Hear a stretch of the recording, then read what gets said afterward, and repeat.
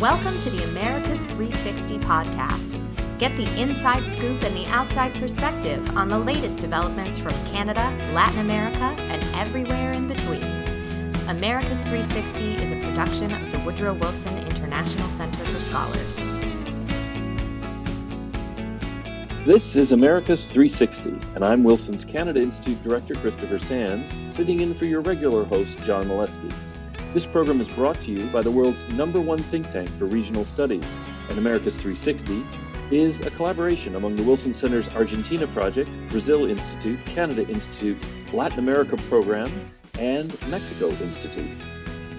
Issues including poverty, inequality, social mobility, economic structures, rule of law, and standards of living all impact on how each of the Western Hemisphere's 38 countries responds to and integrates democratic practices.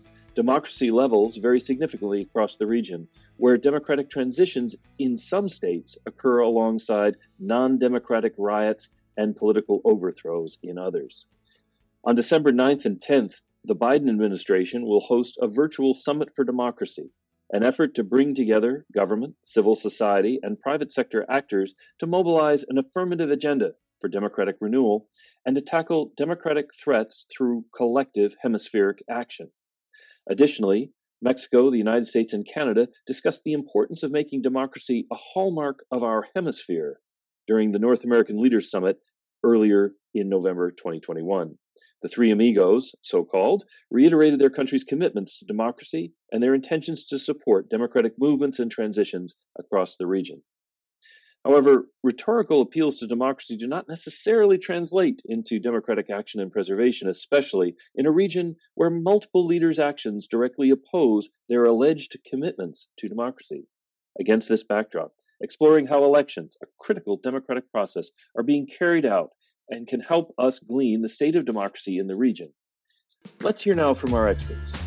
Latin America Program Director, Cindy Arnson. Hey, Chris. Argentina Project Director, Benjamin Gadan. Greetings, Christopher. Thanks, Ben. Brazil Institute Fellow, Daniela Campello. Hello, Chris. Hello, Daniela. And former Mexico Institute Director and current Wilson Vice President for Strategy and New Initiatives, Duncan Wood. Thanks, everybody, for having me here. 2021 has been a big election year in Latin America. Citizens will go to the polls at some point this year in 9 Latin American countries, electing presidents for 5 of those. Aside from the sheer volume of voters going to the polls across the region, what makes individual elections so notable this year? Benjamin, can I turn that over to you? Sure. I think the total number of elections, as you've indicated, is significant for the region. The fact that elections are being held in the middle of a pandemic is significant. The fact that they're being held at a time of broad anti-incumbent fervor in the region is significant. And the fact that there are elections still, despite, a long period of democratic backsliding, is significant. We could talk about the quality of the elections, and some of them clearly are a sham, just putting on sort of the very most superficial showing of democracy to hide a dictatorship in plain sight. But I think there are counterexamples as well that we can get into that provide, to me at least, some sense of optimism that at least procedural democracy has survived so far in Latin America, despite a long period of public discontent and some real difficult public health and economic challenges. Cindy Arnson. Let me just jump in. It is an important beginning of another super cycle of elections. There will be important elections next year in the region as well, Colombia and Brazil. But I think it's really instructive to look at some of the public opinion polling. There is a Santiago-based firm called Latino Barometro, and also Vanderbilt's project LAPOP, which publishes the Americas Barometer. And even though people still call elections and elect their presidents and their legislatures, what's really notable in the LAPOP poll is that most people in Latin America, varies tremendously from country to country, but most continue to express low confidence in electoral processes. And that's pretty shocking, because if you look at sort of the minimum condition to be considered democratic, it's this sense that you hold elections and there is a real possibility for alternation. And in Latin America, for many decades, since the transitions to democracy, people have talked about the quality of democracy, the quality of the strength of institutions, all these other things. But the basic bottom line has been the integrity of elections. And still we find that the processes inspire so little faith on average, again, with important exceptions. Daniela Campello? Yeah, actually, in my view, from all the trends that Benjamin mentioned, I think that the most striking pattern that emerges is the widespread victory of anti-incumbents, anti-system candidates, not only anti-incumbents. This is the case of Peru and Ecuador and Chile, where voters rejected the forces that structured politics in the last decade, like Correísmo, Fujimorismo, Concertación, and Renovación Nacional in Chile, to elect outsiders. The same thing happened in legislative elections in Mexico and Argentina, where the presidents lost massive support in legislature. So, I think that the same trend is going to remain for the elections of Colombia and Brazil next year, where Fujimorismo, where Uribismo and Bolsonarismo are set to lose. I think what makes this story interesting in Brazil, however, is that possibly the victory of Lula, if that happens to occur, will most probably lead to a process of reinstitutionalization of the country after all these Bolsonaro years. So in that sense, there's an optimistic note that Brazil was the first among these countries to elect a populist outsider, and maybe, again, the first to step back from this process. Fascinating. Thank you, Daniela. Duncan, how is the situation in Mexico? We know AMLO is recently in Washington. What do you see going into, I guess, the final years of AMLO's sexennial? It's actually a fascinating situation right now in Mexico because, of course, we have a president who has extraordinarily high approval ratings amongst the Mexican public. The latest numbers put him in the high to upper 60s, the mid to upper 60s. And you know, he's been carrying out his agenda more or less at will, with some checks on his power from the courts and from some regulatory institutions. But then in this summer's midterm elections, we saw that the Mexican people, even though they very much support the president as a person and in his presidential office, they voted in favor of his party in the Congress, but not nearly in the numbers that they did 3 years ago, which means that the president saw his majority in Congress being decimated. That means that he doesn't have the same kind of mandate for the second half of his administration that he wanted. It means that he has serious checks on his ability to to change the constitution.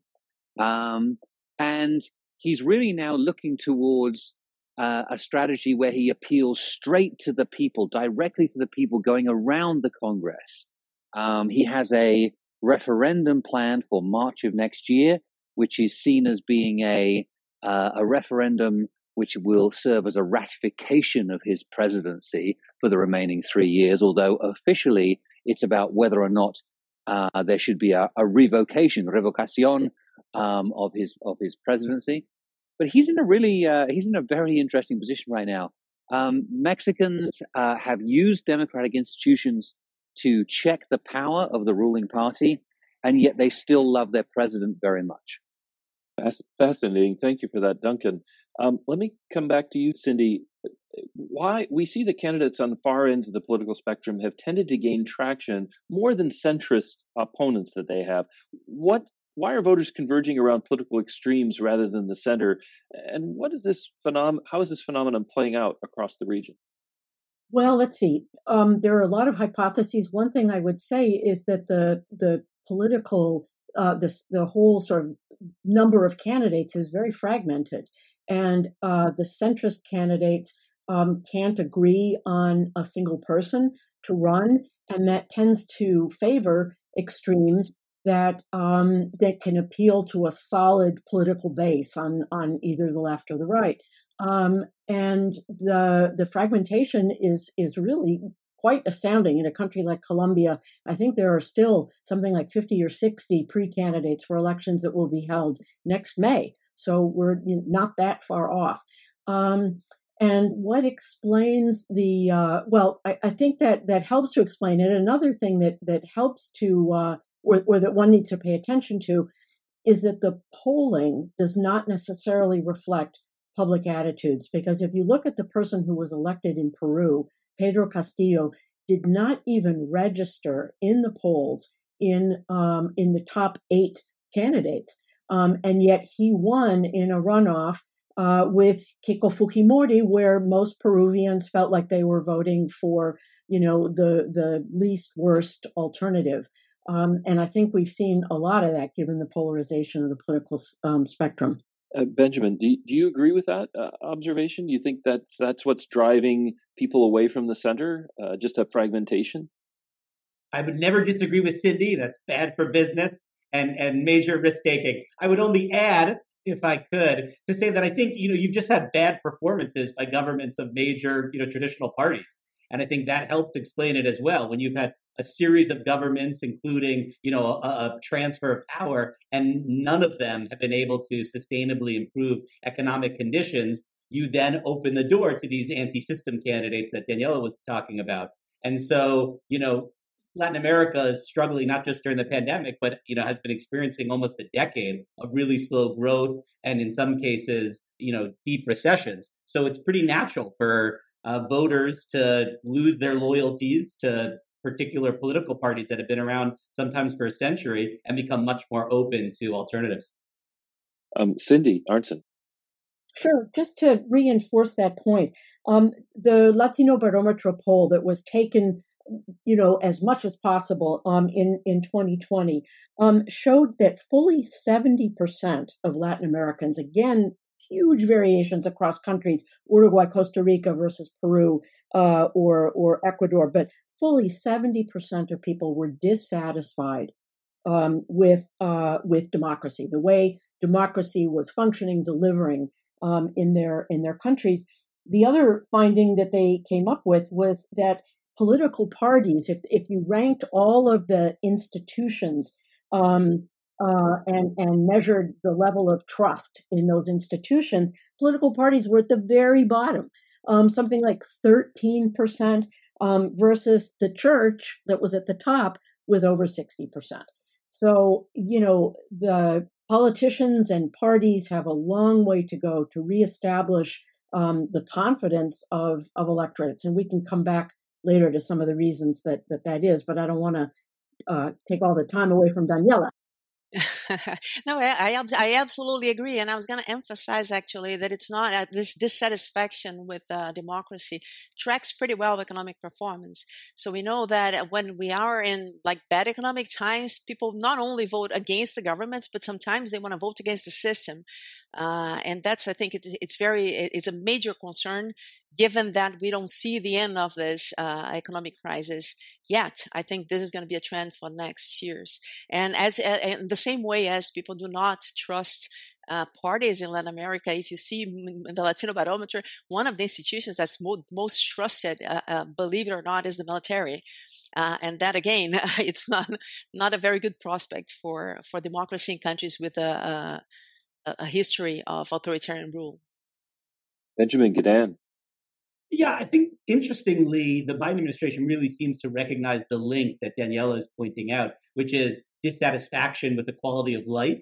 And so a loss of faith in democratic institutions and traditional political parties. There was an important speech by the Secretary of State in Quito just a few weeks ago, and then recently congressional testimony by the senior U.S. diplomat for Latin America. And in both cases, this link was addressed very frontally, which was you cannot only support the procedures of democracy, the institutions on paper, clean elections, and expect there to be a groundswell of support for democracy in countries where it's not delivering, where there's great suffering, increasing poverty, decreasing employment. So you really need to make sure these countries are growing sustainably and that people have a decent livelihood and have decent security. Then you can get the sort of public uproar when there's democratic backsliding. You won't get that otherwise. And so places like El Salvador and places like Mexico, as Duncan has described, you'll see populist leaders eroding democratic norms and still very popular. Because again, if they can address security, address economic inequality, it may be that populations are willing in the short term to overlook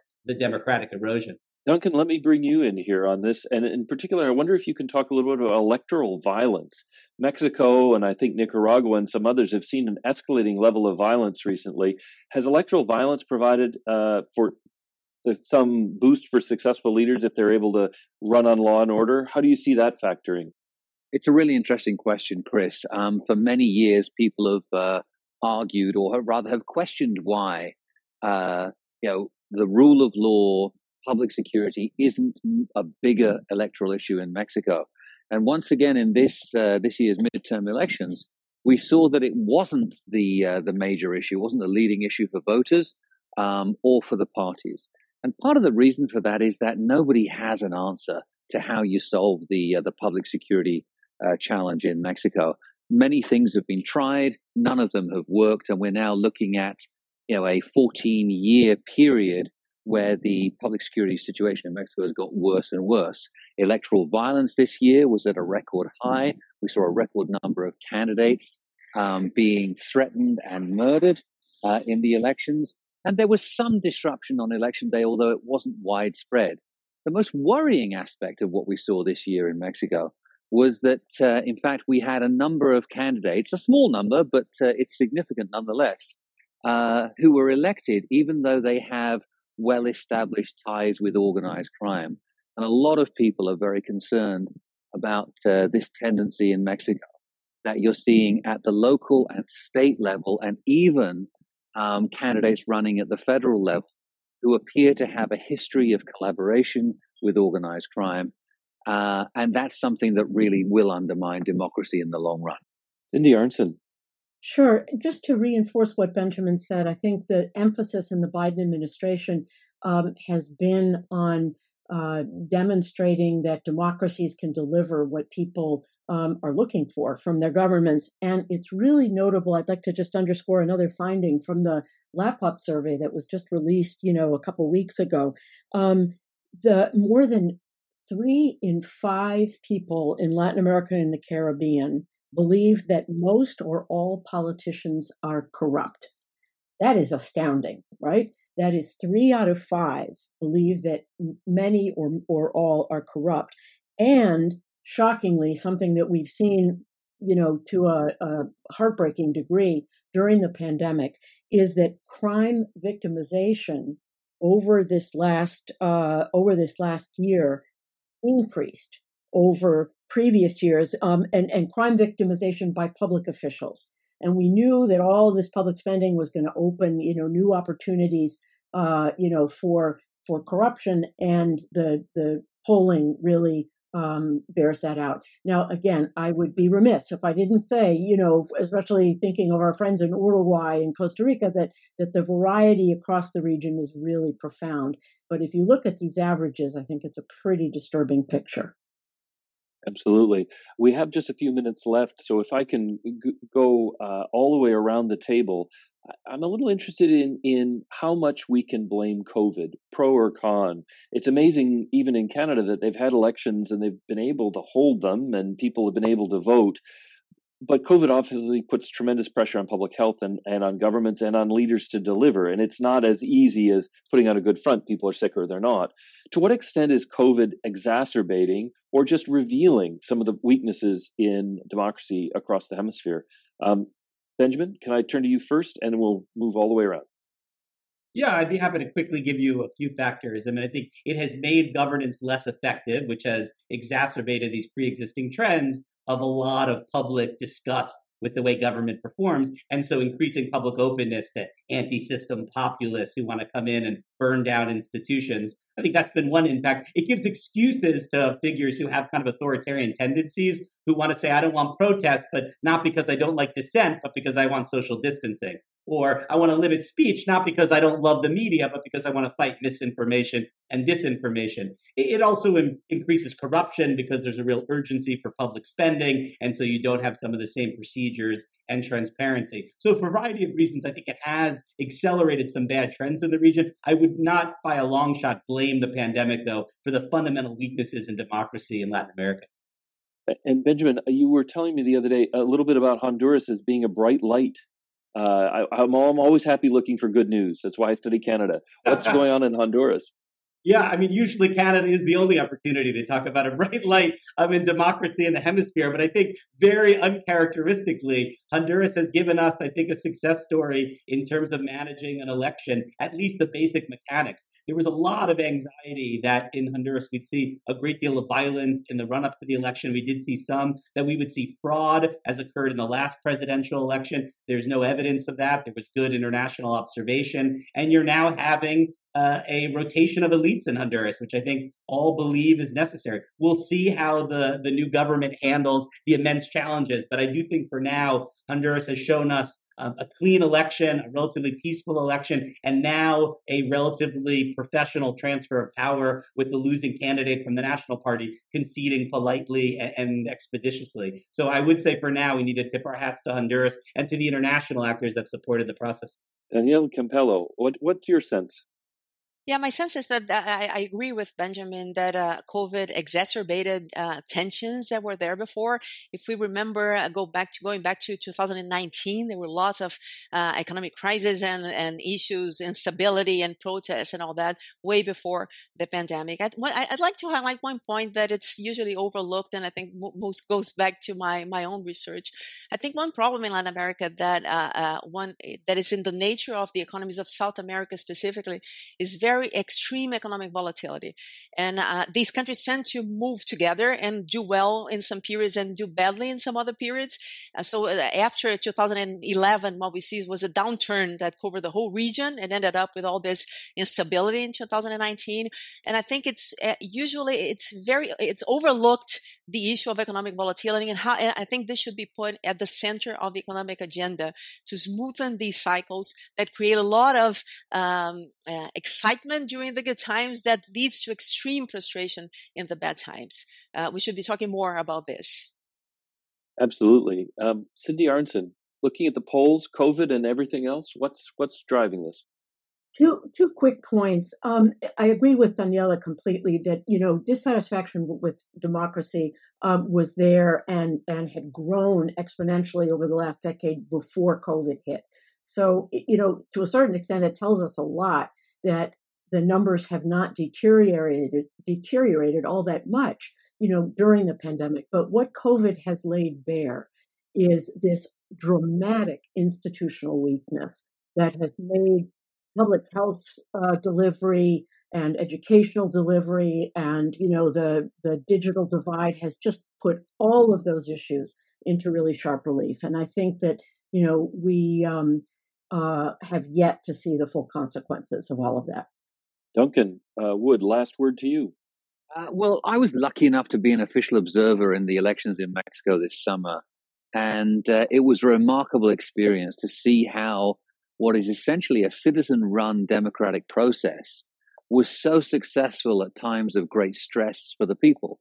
And part of that is because it's citizen-run. You saw neighbors helping neighbors. You saw a high degree of investment of time and effort in the election by the voters themselves. And also you saw an expertly run election by the National Electoral Institute, the INE, who trains the citizens so they can run their own elections. And that is something which I think is another bright spot, but there's a huge caveat here. And the caveat is this: because the election went really against the interest of President López Obrador this summer, he has got his sights firmly set on the National Electoral Institute. He is trying to undermine its authority. He's already cut its budget several times. And even though he's tasked it with organizing a referendum on his own presidency for next March, his party in Congress has refused to give the Electoral Institute a budget to do so. And all of this is a very thinly veiled attempt to undermine the legitimacy of that Electoral Institute. And that is what I see as being the single biggest challenge to democracy in Mexico at this point in time. Thank you very much. We'll have to leave it there. Cindy, Daniela, Benjamin, Duncan, thank you all. We look forward to learning from all of you in future episodes. Until then, from all of us at the Wilson Center and Americas 360, I'm Chris Sands. Thanks for joining us. This episode of Americas 360 was produced by Oscar Cruz, Cecily Fasanella, Sam Kane Jimenez, and Zoe Reed, with the assistance of Barbara Sinati, Nina Elard, Ari Gandhi, Manuela Jimenez, and Noah Silverman. You have been listening to America's 360, a podcast about the innumerable ties among the nations of the Western Hemisphere. You can subscribe wherever you listen to your favorite podcasts. To learn more about our programs, please visit wilsoncenter.org. And please join us again next time for another episode of America's 360.